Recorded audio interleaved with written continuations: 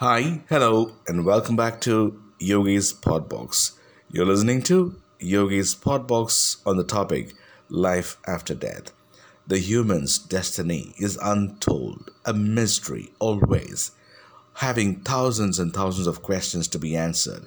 We have lots and lots of informations and lots of theories which is explained in Life After Death.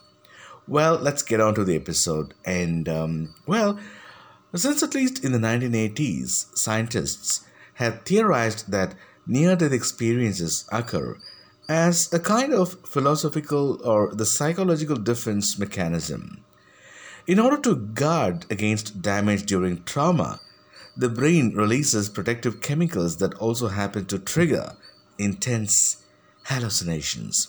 Well, we saw this in the last episode by Professor Newberg.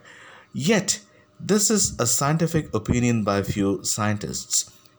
Always there's philosophical and what do you call superstitious belief that there is something which is happening to human after death.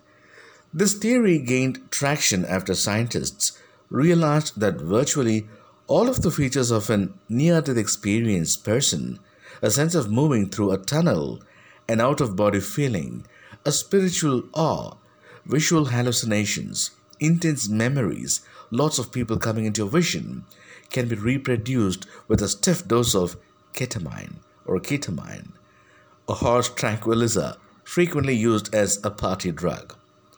In the early 2000s, psychiatrist named Carl Jansen wrote a book called Ketamine, Dreams and Realities, in which he interviewed a number of recreational users. One of them described a drug trip in a way that might be familiar to Dante or the author of Revelation. The golden light which came into the topic those times, the light and found himself unspoken exchange with the light, which he believed to be God.